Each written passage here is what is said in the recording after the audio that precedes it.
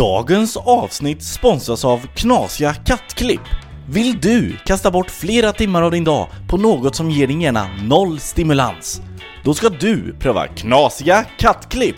Katter som trillar, katter som äter, katter som pratar, katter som skräms, katter som sover, katter som tittar på tv, katter som inte vill bada. Ja, en gång såg jag till och med en katt som kramade en annan katt. Knasiga kattklipp. Om några år är det vår starkaste valuta. Peter Bristavs pendlarpodd. Peter Bristavs pendlarpodd. Nu är det måndag igen. Välkomna ska ni vara till ännu en vecka av Peter Bristavs pendlarpodd med mig Peter Bristav, och det här är pendlarpodden. Nu är det måndag igen, som jag så fint sjöng i introt. Måndag kanske är veckans tråkigaste dag, jag vet inte riktigt själv, utan jag utgår bara från vad jag har hört er säga eller sett er skriva på Twitter. Jag är ju nämligen frilansare, så jag har aldrig jobbat en riktig arbetsvecka. För mig är varje dag fredag eller helg, och möjligtvis om jag har en dålig dag så kan jag sträcka mig till att det känns som en onsdag. Men jag har egentligen ingen aning om vad en måndag är eller varför folk tycker det är så jobbigt. Men det här är bara ett sätt för mig att försöka relatera till er pendlare som åker till och från jobb varje dag. Jag lider med er. Men nu ska vi inte prata veckodagar, utan vi ska sparka igång den här pendlarpodden. Here we go! Alltså Samuel, fan vad tråkigt det är med opera egentligen. Alltså alla är typ fula, tjocka och de sjunger på något påhittat språk som ingen förstår. Jo, men det där är frisören Figaro och det är greven Almavivas. Figaro har fått... Ja, men någon borde ju bara säga hello 1800-talet, dags att hotta upp operan nu liksom, och göra den lite mer 2000-tal och hippt, så att man slipper skämmas när man går dit.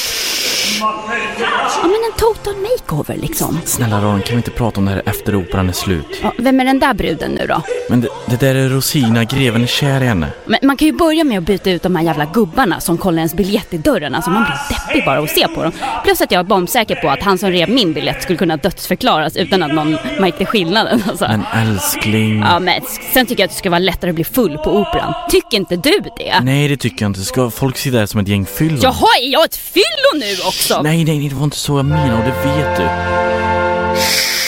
Förlåt så hemskt mycket. Försök att titta färdigt på operan nu, Lille. Det viktigaste är att alkoholen inte stjäl fokus från de där som sjunger på scenen. Alltså, det är ju fortfarande de som är stjärnorna. Det är det ju. Ja, och jag tycker vi ska visa dem lite respekt. Ja, men det gör jag ju. Ja. Ja, jag hör dig. Herregud, vi ska ha ett normalt samtal här, för hon fattar inte vad de sjunger om. Du inte fattar, tycker du att du är dum eller? Nej, det var ju du som sa att du inte förstod vad de sjunger om. Ja, men jag tror inte att du tyckte att jag var dum i huvudet för det heller. Förlåt älskling, det var inte så jag menade. Men du Samuel, jag kom på en till grej som kan vara bra att ha på operan.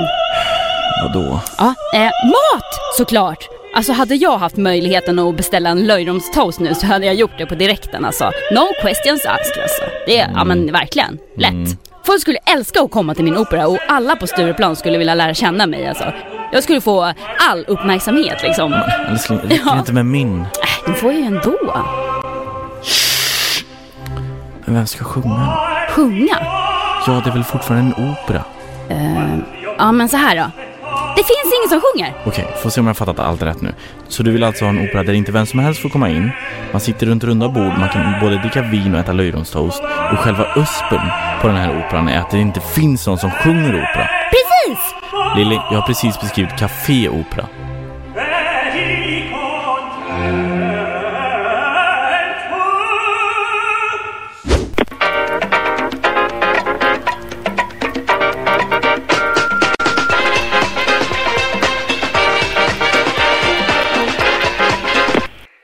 Älskling, du pratar med Cindy. Hej Cindy. Hur mår du idag, älskling? Jo tack, det är bara bra. Hur kan jag göra det skönt för dig idag, älskling? Alltså, jag går igång på en lite udda grej. Jaha? Jo men det är så att jag gillar dåliga imitationer. Hur menar du då, älskling?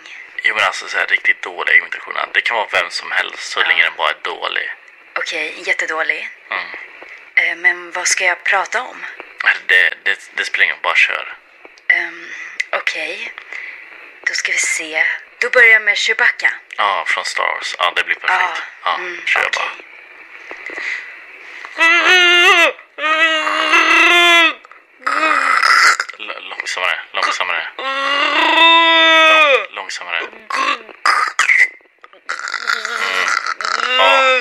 Mycket bättre. Är det dåligt? Nej, mycket bättre. Okej. Fortsätt. You like that, precious? We want it! We need it! Gollum. Gollum! Gollum. Like that! Jag och kungen tycker väldigt mycket om att du ringer in och pratar med Nej, vänta. Det där är för likt drottning Silvia. Är det för likt? Ja, nej, det funkar inte. Fan, nu tappar jag halva ribban. Nej. Förlåt, Raring. Hur ska jag gott göra det här för dig? Ja, kan du imitera Hans Fahlén? Hans Fahlén? Nej. Ja, det är perfekt. Gör en Hans Fahlén-imitation. Fort. Är det han filmrecensenten? Nej, för helvete, det är Hans Wiklund. Ja. Hans Fahlén är han från När och Fjärran. Kom här, kör. Just det, han. Kom här, skynda dig. Jag står här på en av Mumbais största stränder och hit flockas turister från hela världen. Ja, fortsätt. Bland sevärdheterna i Mumbai och dess omedelbara närhet finns bland annat elefantgrottorna. Låtsas att Hans Fahlén är från Göteborg. På göteborgska. Mumbai-området är ett av världens folkrikaste och snabbast växande storstadsområden. Jag kommer snart. Okej. Gör Hans Fahlén i målbrottet. Fort. I målbrottet, fort. Husbasarerna i Mumbai ligger högst på listan av sevärdheter. Både för fynden du kan göra och bara att titta på folk. Så det är mina små kycklingar. Det var allt den här måndagen hade att bjuda på i Peter Bristavs Pendlarpodd.